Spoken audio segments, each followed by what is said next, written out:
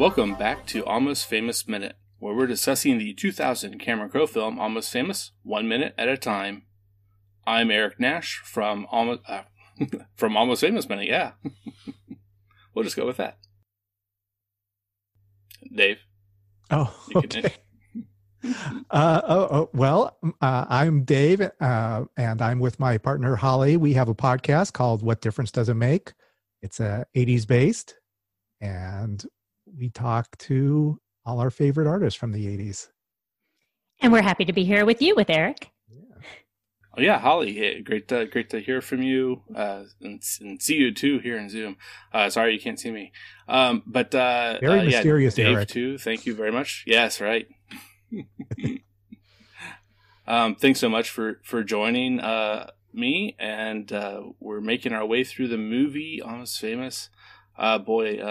This week we're continuing on a little bit with this great scene from starting a week or two ago even. But this is minute 78.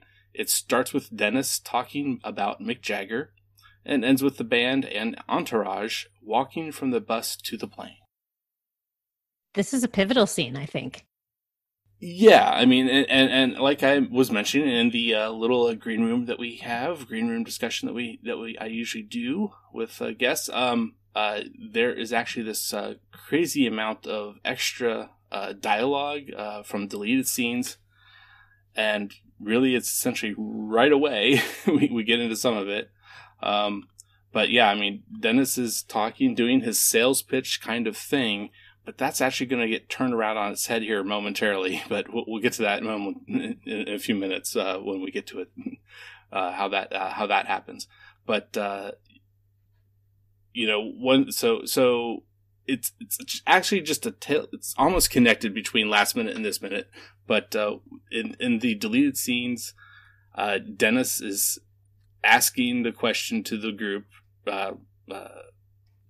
Do you know Claire Rothman at the LA Forum? Do you know Bobby Cowan, Danny Marcus?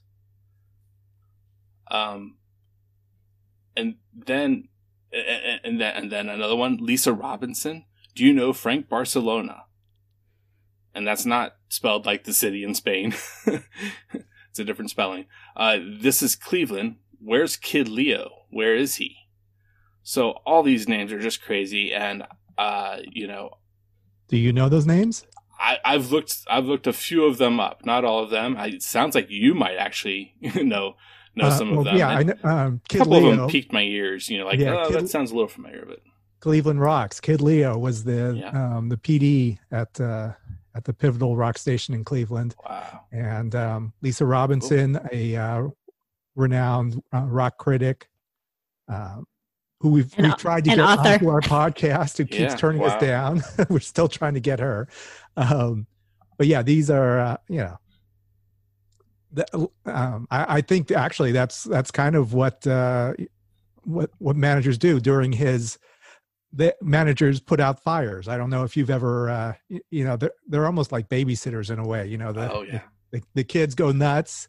And then the manager, and then the band get electrocuted. And then the manager picks up everything and pays for whatever needs to be taken care of, and pays off, the cleaning bill and the whatever their drug connection, whoever. Oh wow!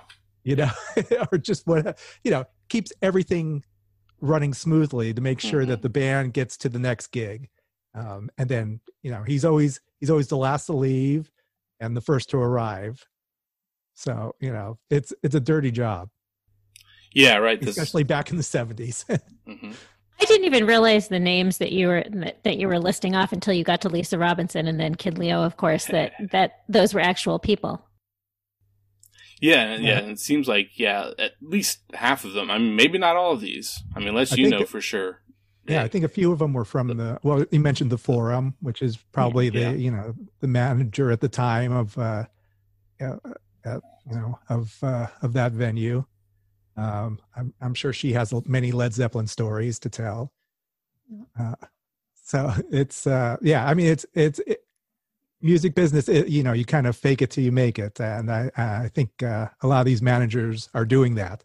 I think in the scene the band was, as I'm sure we'll touch on, but the band thinks that that Dennis, played by Jimmy Fallon, that he's auditioning for the band. Yeah, but that is not the case at all. No. Yeah, right, and that comes up definitely, like I was trying to hint at a little bit, that he definitely makes it clear that is not the case. But before we get there, just a little bit, I mean, we're jumping ahead. I'm sorry. There's definitely no, that's all right. But there's definitely like I said in the starts with, ends with, very common in this movies by minute format, that a lot of people use that. But his line of, because if you think Mick Jagger will still be out there trying to be a rock star at age 50, you're sadly mistaken. And he does his a mini Jagger impression. I mean, he definitely with SNL, and actually I think the last time I saw it was on the Tonight Show, where Fallon was with Jagger there, in the room, acting as a mirror. That was on Saturday Night Live. He always does that. Yeah, like the finger pointing. We're going to do the finger pointing. Yep. What do you want to do? The finger pointing? You want to do the rooster? Let's do the rooster. The audience loves the rooster. We're going to do the wave. What's the? I mean, we wouldn't exist, I don't think, if rock stars gave up at 50. So thankfully, we have a podcast of the 80s, and most of the bands we see now are in their 50s and older. It'd be a shame if Robert Smith gave it all up. So, we still need to see these bands. So are we talking about the actual scene now, or are we still talking about what was not in the film? I see that the Mick Jagger still trying to be a rock star at 50. Oh yeah, that's that. Yeah, that's in the actual film. Yeah. Right. Yeah. Well, I didn't invent the rainy day man. I just own the best umbrella. Mm-hmm. If Jimmy Fallon could pull this off so well. Was it all? Could you tell? Did you watch the deleted scenes? Was it mostly? Do you think it was improvised, or was it? Was that in the script? What when you let Jimmy Fallon go? Well, I mean, theatrical or deleted, either one. I don't know that for sure. I don't. I haven't seen a for sure. Script versus transcript. I use those terms fairly interchangeably usually, but gosh, when you actually talk about it in that respect, I need to clarify and say I've seen transcripts of the movie, but I don't know that I've seen a real script. So yeah, what really is things that he came up with on his own, or just fed little ideas to possibly by Cameron versus Cameron's real. But I mean, one of the huge things I've been saying a fair amount of times when we do talk about this, the director's cut, the untitled bootleg cut, not a real bootleg, something you can't get, and you said you have yourself, Dave.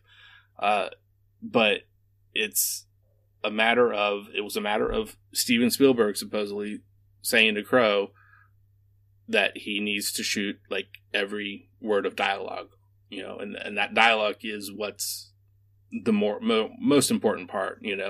Any little scene directions in the script that might have been there, they probably aren't quite as important from Cameron's or Steven Spielberg's point of view, but definitely it's we get that theatrical cut, we get to see that now,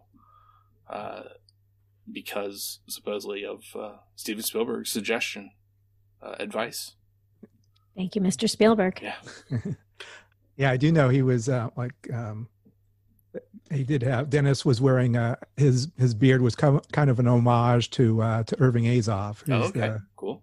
He's the manager of the Eagles famously, and kind of took over rock and roll. What was Don Henley's quote? Do you know that? Oh, from the Rock and Roll Hall of Fame, or the yeah. He may be Satan, but he's our Satan. Right. Yeah.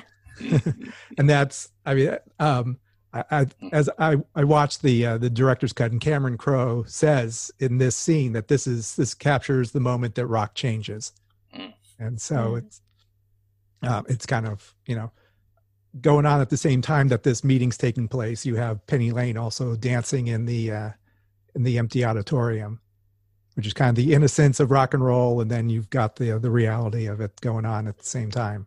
Yeah, that's a good point. Kind of cool.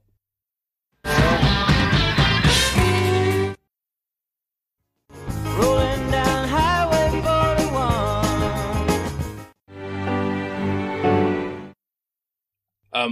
So a little bit more deleted scene dialogue here. Right after he says, "I just done the best umbrella," he then says, "And as much as you may believe that this is going to last forever, it does not.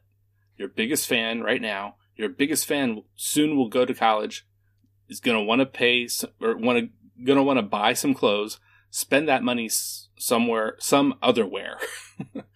And you know what? They'll tape your record for a friend."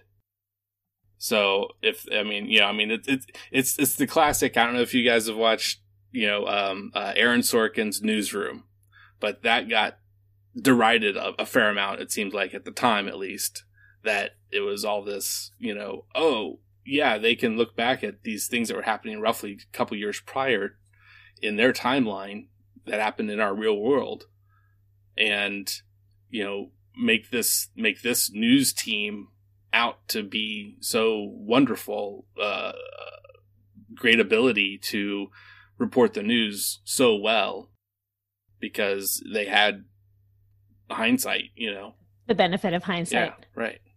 That's a touchy thing that, I mean, maybe more so with news than in, rock and roll, but it is still a delicate, especially so soon after, it's still a delicate piece to take on. I'm a huge fan of Newsroom. I think is the best series of all time, and Aaron Sorkin, we idolize, but they did a good job with it, as did Cameron Crowe. Yeah, I guess it was. Well, the taping was the big scare back then. Like, everyone's gonna take their Maxell tape and just put it and just record it, and they're not going to go to record stores anymore, and that's going to be the end of that. But there's always been doomsday. When TV came, people thought no one would go to the movies anymore, and when. Now, when the Napster came about, like, no, okay, that's it. The music business is over. It's never going to be the same, which it's not. But now there's record labels are raking in millions, billions from streaming. So,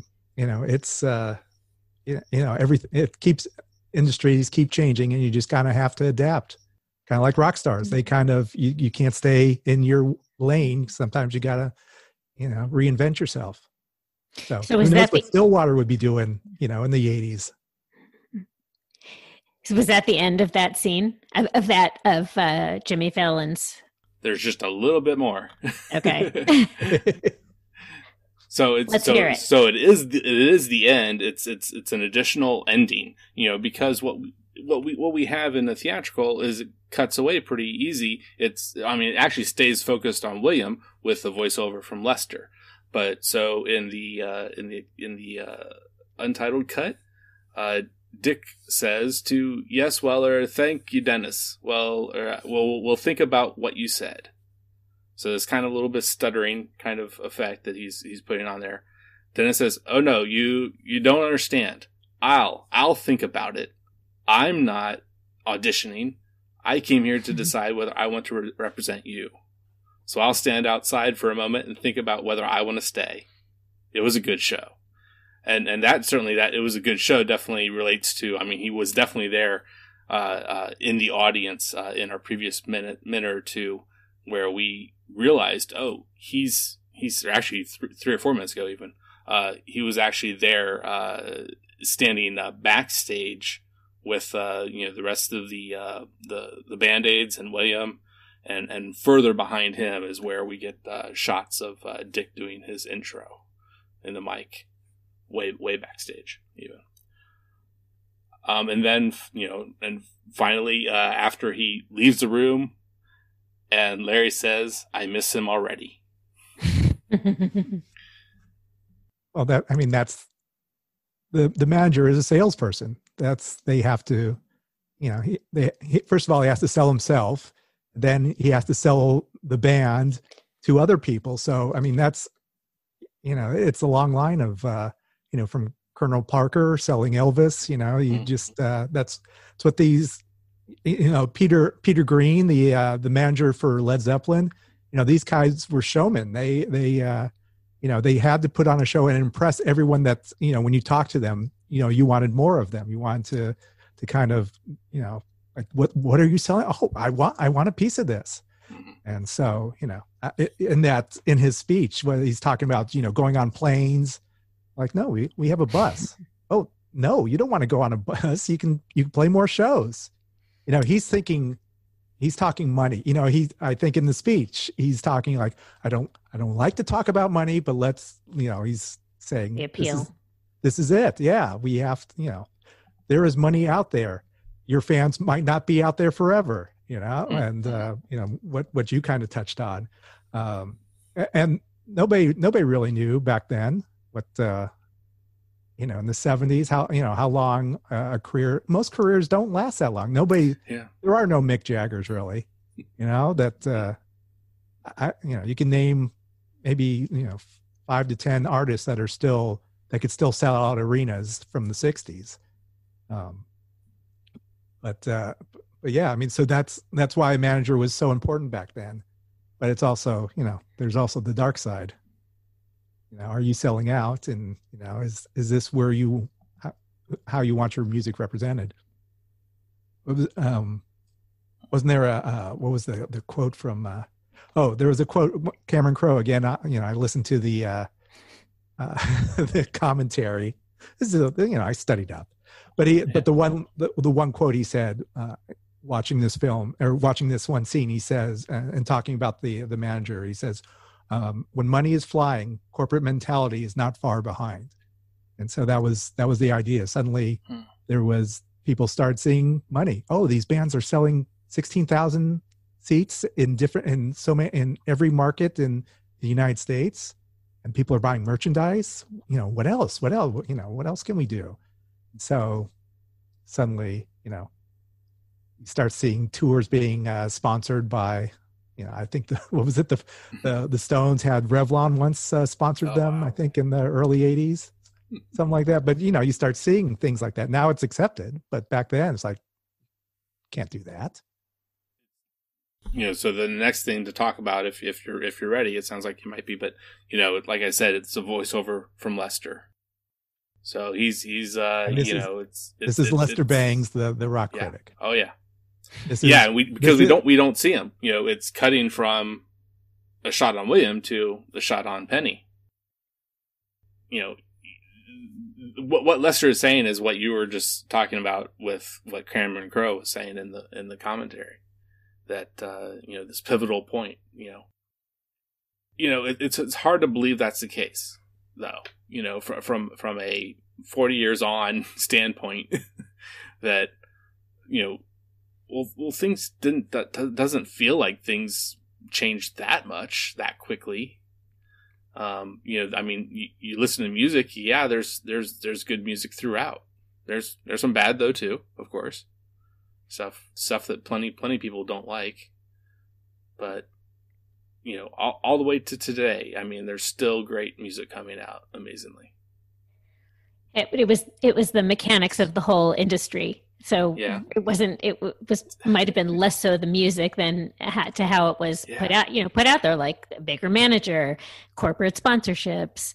I think that was the change. And a lot of the bands pivoted with those changes and accepted that the corporate influence, and some didn't. Yeah, that was always, it was always the fear. I mean, I think as Holly and I are Generation X, so there was always the fear of selling out to the man. I even remember I still think of when Nirvana was on the cover of Rolling Stone. Kurt Cobain wore a shirt that said, "Corporate rock still sucks," or corporate magazines still suck. Yeah. So, it's like, I realize I'm selling out, but I'm doing this for my career. And I think honestly, like these rock stars, they don't get to that level unless they are driven, and they want managers who will do that dirty work. So that's why someone like Irving Azov and and David Geffen, these guys became artists wanted these guys because fighting for them and doing their dirty work. I mean, these rock stars want this. They want to make money. They want to make millions of dollars. They won't say it publicly, but and that's where the manager comes in. It's not a job for everybody. It's not a job for the faint-hearted. Being the manager of rock band, that's not a job I'd ever want to do. Yeah, that's a 24/7 job. Oh my gosh, but it was, it's interesting. That's why this moment is so. It's one of my favorite scenes from the movie, just because you kind of see the switch going off there, or actually the switch going on, switching on of, we're going to make it big. We're going to go with this guy. Was there anything else in that Lester Bangs and the voiceover that we didn't hear? Oh yeah, yeah. At this point, for this minute, there are no more deleted scenes. Right. But what he says, they won, and they will ruin rock and roll. I mean, it's Lester. At that point is being. I mean, we've heard it more and more times ever since then. These same things that things are bad, and it's never seemingly played out as truly being any kind of death knell. Because any change, I think, any change is seen as that, and traditionally it hasn't really been. Although there are bands that are struggling now, struggling with all the streaming services, but that's a whole other topic. Yeah. Yeah. Now we do have some music, which is, that is a primary of importance here on the Pantheon Podcast Network. We care about that a lot, and so we get the wind started to play during this little voiceover, and then cut to Penny, and certainly additionally the vocals come in certainly at a point as well, and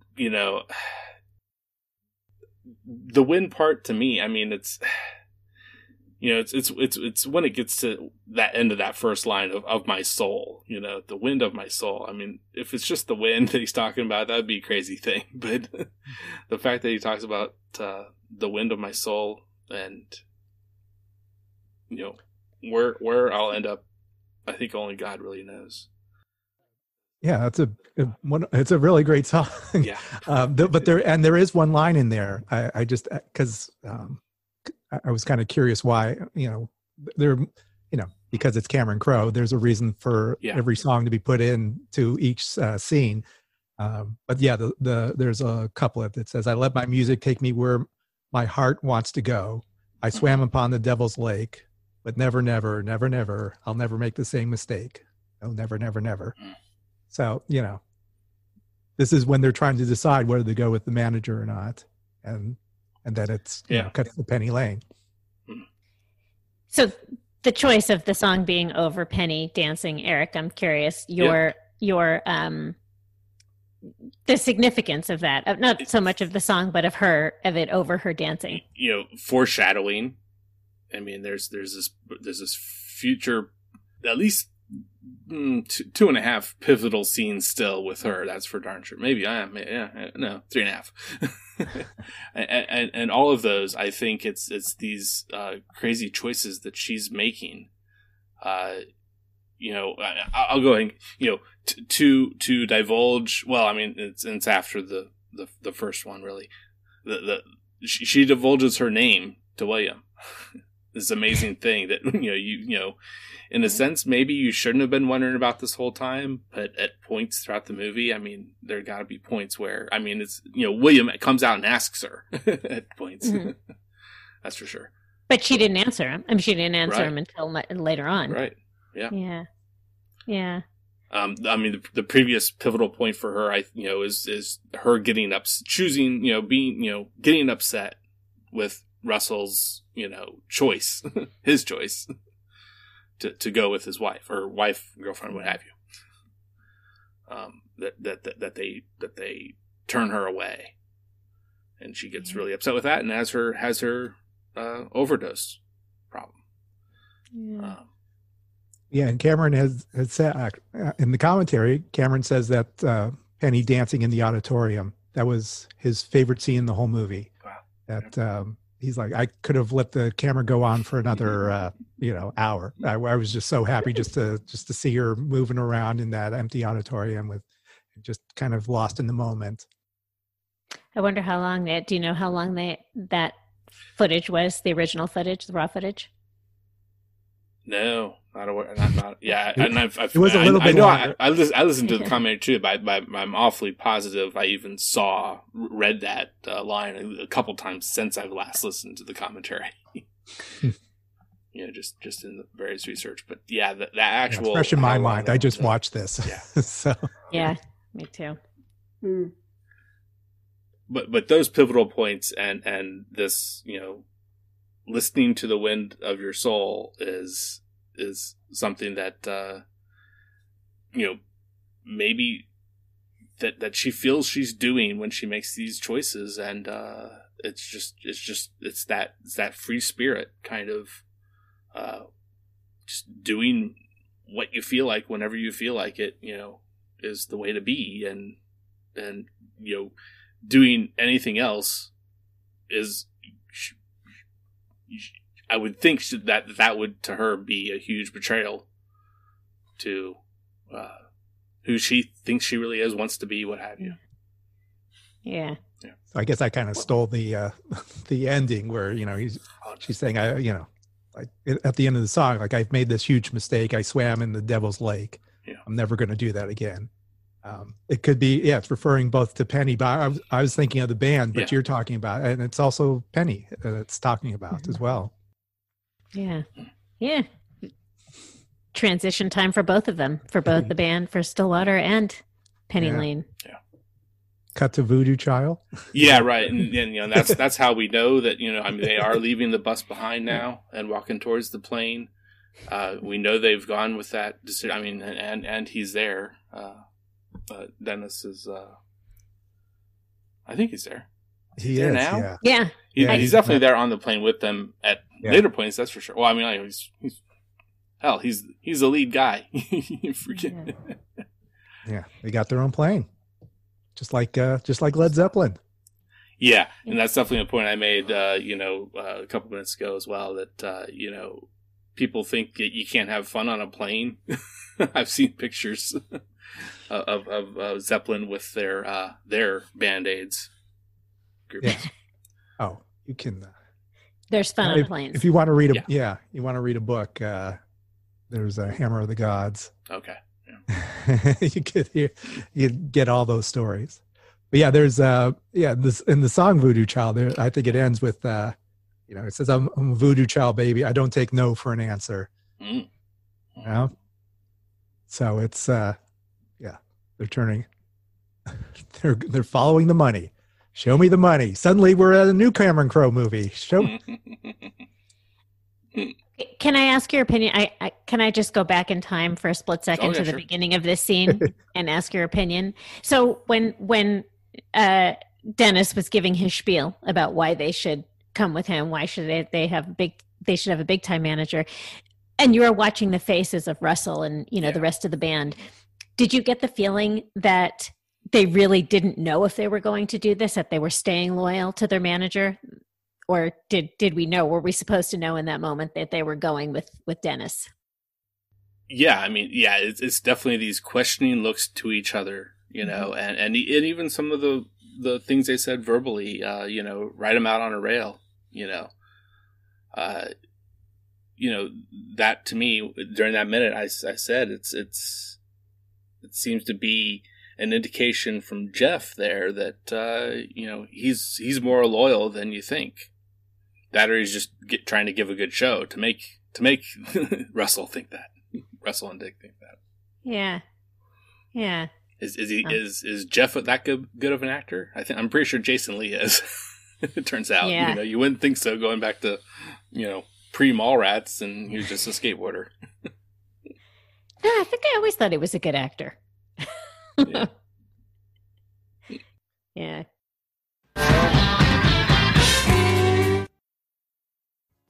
Rolling down Highway 41. But yeah, I think in the initial scene, like, well, we already have a manager. Just it's kind of like, all right, like when you go to a timeshare. Look, I'm not going to buy anything. Yeah. I know I'm here for a reason. I got the free room. I got to sit here and listen to you talk, but I'm not going to buy. And then Good after comparison. you're trapped in there, and of course they're usually good salesmen, but like sometimes it's tough to say no.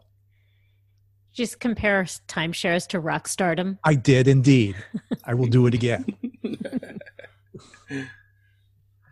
Well, I think we're winding down. Is there anything else you have about this minute before we move on? No, I mean, just still just a great move. Still, it was nice to revisit it. I kind of it was a nice exercise to kind of go through this and kind of relive, like, oh yeah, that's right. So oh yeah, this actress was in this movie, and oh yeah, I remember this. And so I could see why you do this minute by minute. It's just kind of a fun little it's a fun movie that never gets old, really, because it's one of those things where you discover something new about it every time you watch it. Yeah, I mean, in a way, it was already old when it was made, Yeah. Have you read Cameron Crowe's Rolling Stone interviews from when he was 14, 15 years old? I've dabbled a little bit. I don't know that I've even read one all the way through, but I've certainly read parts of, yeah. Oh, yeah. Need to, obviously very talented man who can, the commentary, and it's funny, the commentary is with his mom. Did you know that? Remember that? Yeah, that's... I didn't know that. Yeah, I'll let you borrow the DVD so you can watch the whole extended. Yeah, do you like the extended scene? It's better when they cut it down, in my opinion. Like, yeah, I mean, it's nice to have those extra little things, but in a whole movie, it was for the better to cut it down. Yeah, it can be a bit much, to go ahead and sit for the 2 hours and 40 odd minutes of that whole director's cut. There's 2 or 3 it would be great to also have in the theatrical, but I'd go with theatrical. That's why I ended up doing for this. It just made more sense to keep it, and so many people don't know about that extended cut. I knew. I just can't believe we never watched it. Yeah, getting you guests, not you specifically, especially Dave, but yeah, I mean, well, when we used to buy, we don't buy DVDs anymore, but when we did, it was always like, oh, you could watch the director's cut, you could hear the director's commentary. I'm sure maybe like 1% or less actually took the time to watch the extended cuts or deleted scenes. So you just want to, it's the old line, don't bore us, get to the chorus. It's just, I want to see this an hour and a half movie that's packed with, with great scenes. That's a great analogy between the director's cut and Tiny Dancer. Yeah. It takes forever to get to the chorus. Yeah, it's true. Well, is there anything else you can tell us about this scene? The very ending scene, or just overall the whole minute? The minute. Yeah, the whole minute. Not too much else. I mean, it's. How does it rate? Do you rate these minutes? Like if you were going to sequence like an album, if you're going to sequence your minutes, is this like would you put this top 10 or is it like top 20 minutes? This has to be top 10. Yeah, it's definitely top 10. I mean, it's got two of the most excellent things. And then even, like I said, spliced there in the middle, you don't see them, but you hear them. And it's some amazing verbiage from Philip Seymour Hoffman as Lester Bangs. even though I don't agree with it, it's wonderful to hear. That's another book. If you can go into his writing for Cream Magazine, and he has a book out that I've got it somewhere, and I can't remember the name of it, but it's worth looking up and digging into his writing, because it's pretty much a stream of consciousness, kind of like the way Philip Seymour Hoffman played the character. This film, it just reminded me, rewatching it, how brilliantly it was cast. It was perfectly cast. Well, and I mean, I think the hugest casting stuff I heard, I'd heard bits and pieces, but just how close it was to other people playing Russell, Brad Pitt. It's not the same. It would not be the same. I love what Brad Pitt does in 12 Monkeys and Seven, but Russell is just so more subdued. Except for when he's high. Well, Brad Pitt is a fabulous actor, and I have no doubt he could have done a great job with this. And especially, it was 20 years ago. 20 years ago? It was 20 years ago. Yeah. That's what I was getting to, is that, because this year was the 20th anniversary, and this past year, depending on when you're listening to this, definitely, and there was another podcast that came out that just did 6 episodes total, and they had, all Cameron Crowe and almost everyone else, Good stuff. Still, yeah. It is. Yeah, I saw it in the theaters. Did you see it in the theater? Yeah, this was one of those movies where it's like, oh, this is everything I want in a film. Rock and roll. There's no way I'm going to miss this movie. Yeah. So yeah, it was. I do remember seeing it. Yeah, and I just graduated from college that year. And this came out in September, and I just was not going to movies when I was trying to figure out what else to do with my life. How to continue. I had a 1-year-old. I think we must have got the grandparents to watch the kids, because but it was 1-year-old is now 21 and drinking. So right. It's No, but thank you for giving us the opportunity to rewatch it. Oh yeah. Oh, thank you for coming on. But we do have a couple things to kind of really wind up the episode. I've heard about this. Yeah. So Dave, if you want to take a stab at it first, your ranking of the 4 bands. Oh my God. That are most commonly believed to make up the band Stillwater. Where did you hear this? Where did you get these 4 names from? And really there's definitely a 5th that I, very much wanted to excise, and that was Poco. I just couldn't. You should not excise Poco. I couldn't even name a song of theirs. So compared to. Oh. Sorry. All right. We're older. That's fine. I was thinking, like Little Feet. If you want to put Poco in here. Actually, I might substitute. I would think Little Feet might even be instead of Poco, because that was like a Warner Brothers. They're kind of like a Leonard Skinner, Allman Brothers. Yeah, there's one song by them in the soundtrack. So that's right. What song is it? You know better than I do. What is on the soundtrack? Can you tell us? I have the full list. I have a spreadsheet for it. Of course you do. Yeah. Easy to Slip. Oh, okay. Yeah. You always have to go Zeppelin. I feel like I don't want to be there's no way to be. Why would anyone not put Zeppelin? Are you going to put the Eagles first, Holly? She might. You two can go back and forth. Because we know each other very well. Yeah, because I would go Zeppelin, then Allman Brothers.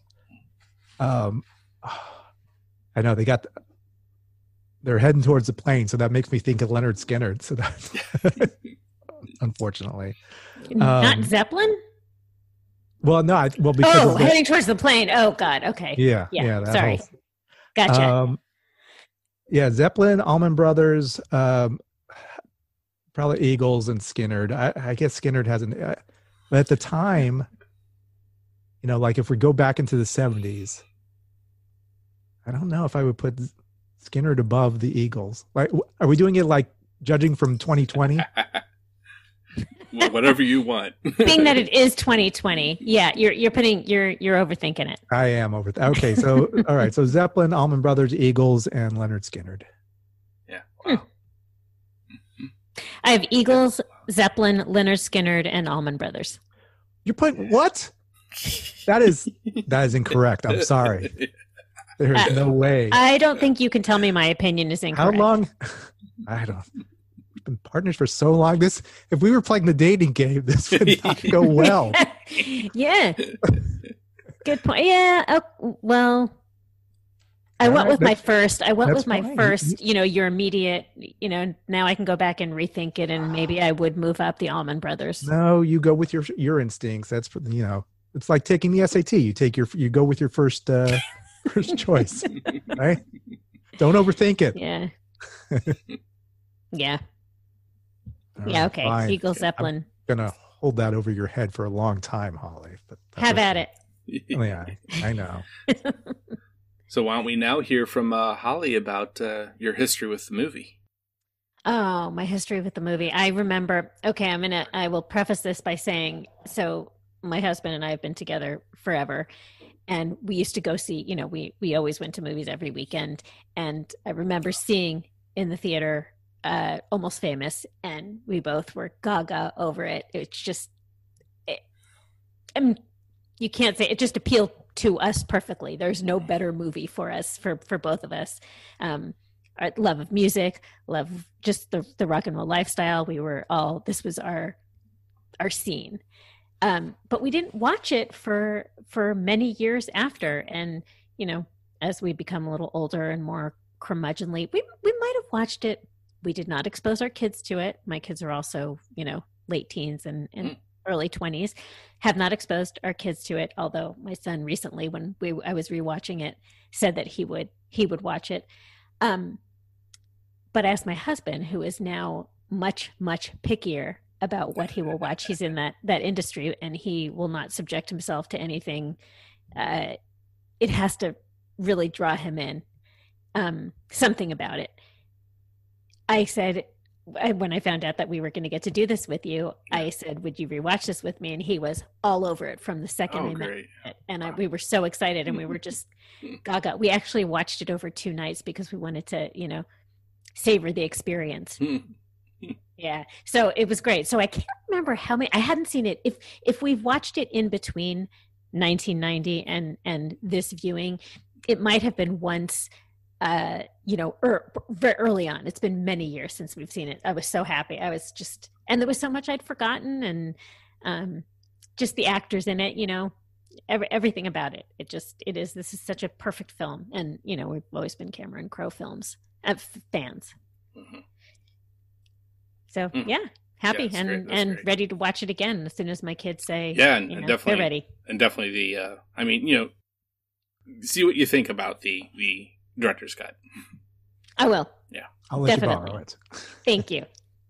I'm in. I will watch. You have my word. You've said that before, Holly. I know. I say that about a lot of films to Dave to placate him, but this one I will. She's like one of my children. I try and get them to watch these things. Although I will say now, because I have the DVD, my kids, for some reason, they gravitate towards the 70s. They kind of like those these films that are set in that era.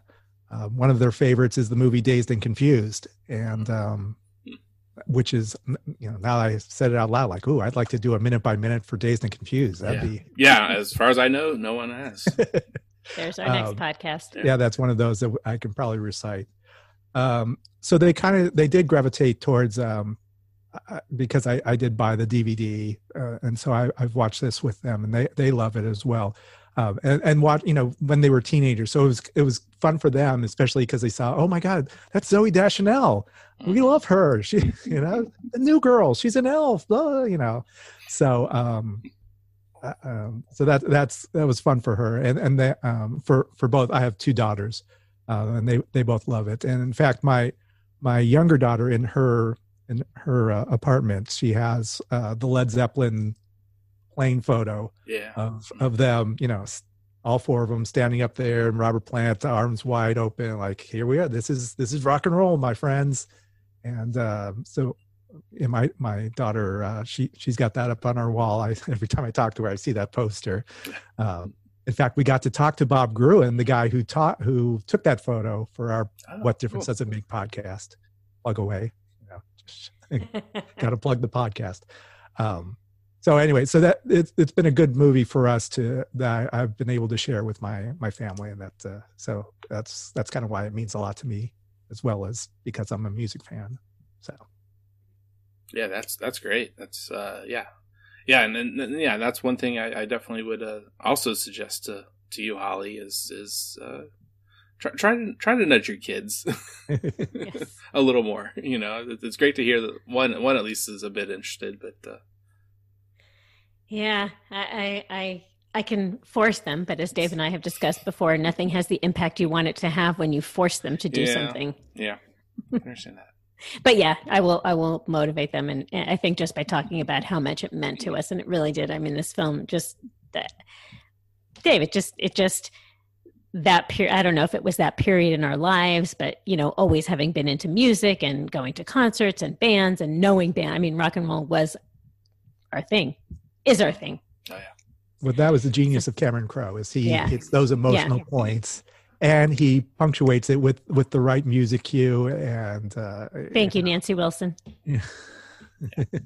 Yeah, right. She was the music supervisor on this, wasn't she? Oh yeah. Well, yeah. I mean, she definitely did the all of the score, even though it wasn't with some big orchestra, it was generally much more simple than that. Some easy picking guitar work, but also some other little interesting things in the recording studio. But then she certainly also did help write or fully write at least a couple of the songs, and a little bit of Peter Frampton too. Yeah, and even Cameron Crowe threw in some lyrical things for one or two of the songs. And then even a couple other, I think, songwriters went in there. We found out we got a better take on just a couple minutes ago again. Appreciate those guests that enlightened us a little bit more. Oh, yeah, that's a good idea.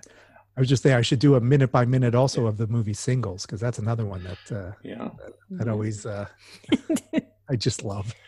Yeah. with Nancy Wilson, she does all the music for that too. One of us now. We got to get her on the podcast to do the style. That would be amazing. Now, so the last thing we really need to do to wrap up, I think, is hear more about your shows. I mean, just explain better and give the people let them know how to find you. This is where Holly takes it over. Go ahead, be the manager. You're gonna come on. You're gonna be Dennis. You're Dennis, and you're gonna sell us on it. I'm not a great dentist. I don't really think I'm a great dentist. You're a way better dentist. However, Dave and I are the co-hosts of the What Difference Does It Make podcast. We love all things 80s. We talk about the music, mostly the music, but also a lot of pop culture. We kind of go year by year. And we also do a lot of interviews with some of our favorite artists from the 80s and some authors, anyone related to the 80s. And we're just, because we're passionate about the music and the era. So that is our podcast. You can find us on any podcast platform now. We're a member also, as Eric said, of the Pantheon podcast family. You can check out our website, WDDIM Podcast, and, on social media, WDDIM Podcast. So thanks for checking us out. We've talked to a few 70s artists too, like Jefferson Starship. Yeah, because they would be right in the middle there of like that type of era. Most famous. Yeah, you're the show on the network that actually had a lot of the band members, at least from the current lineup of Jefferson Starship, right? Yeah. And also, I listened to that episode. We talked to the immediate family who played with you know, Stevie Nicks and Warren Zevon and Carole King, you know, like all these Jackson Brown, Linda Ronstadt, you know, that was kind of one of our, that was a really fun episode. We had like all these guys that was the backing band for these artists. So that was a great interview and a great show. So yeah, once in a while we get some really good, actually, I think weekly we get someone really good. Yeah. It's been pretty consistent. Yeah, and we like talking to people who love the music also, just you know, people who, you know, radio personalities we talk to, anybody who's passionate about it or knowledgeable about the music. Your Kid Leos, your Lisa Robinsons. Yeah, exactly. Yeah. Yeah. Thanks for letting us plug it, and thanks for having us on. Yeah, thanks, Eric. This was a lot of fun. Yeah, you're very welcome. I try to have fun. I try to have some interesting things to note, and I think we did so here. So this was minute 78. Again, Pantheon Podcast Network is where you can find this show, Feels Like Weezer, and What Difference Does It Make?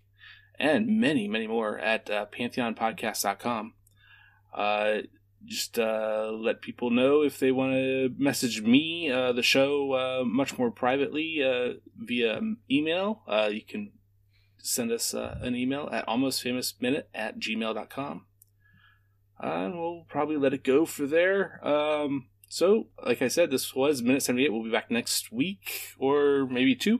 Minute 79 next. And until then, it's all happening. It's all happening. I am a golden god! And I was born in the backseat of a Greyhound bus, rolling down Highway 41. You know the Queen of Hearts is always your best bet.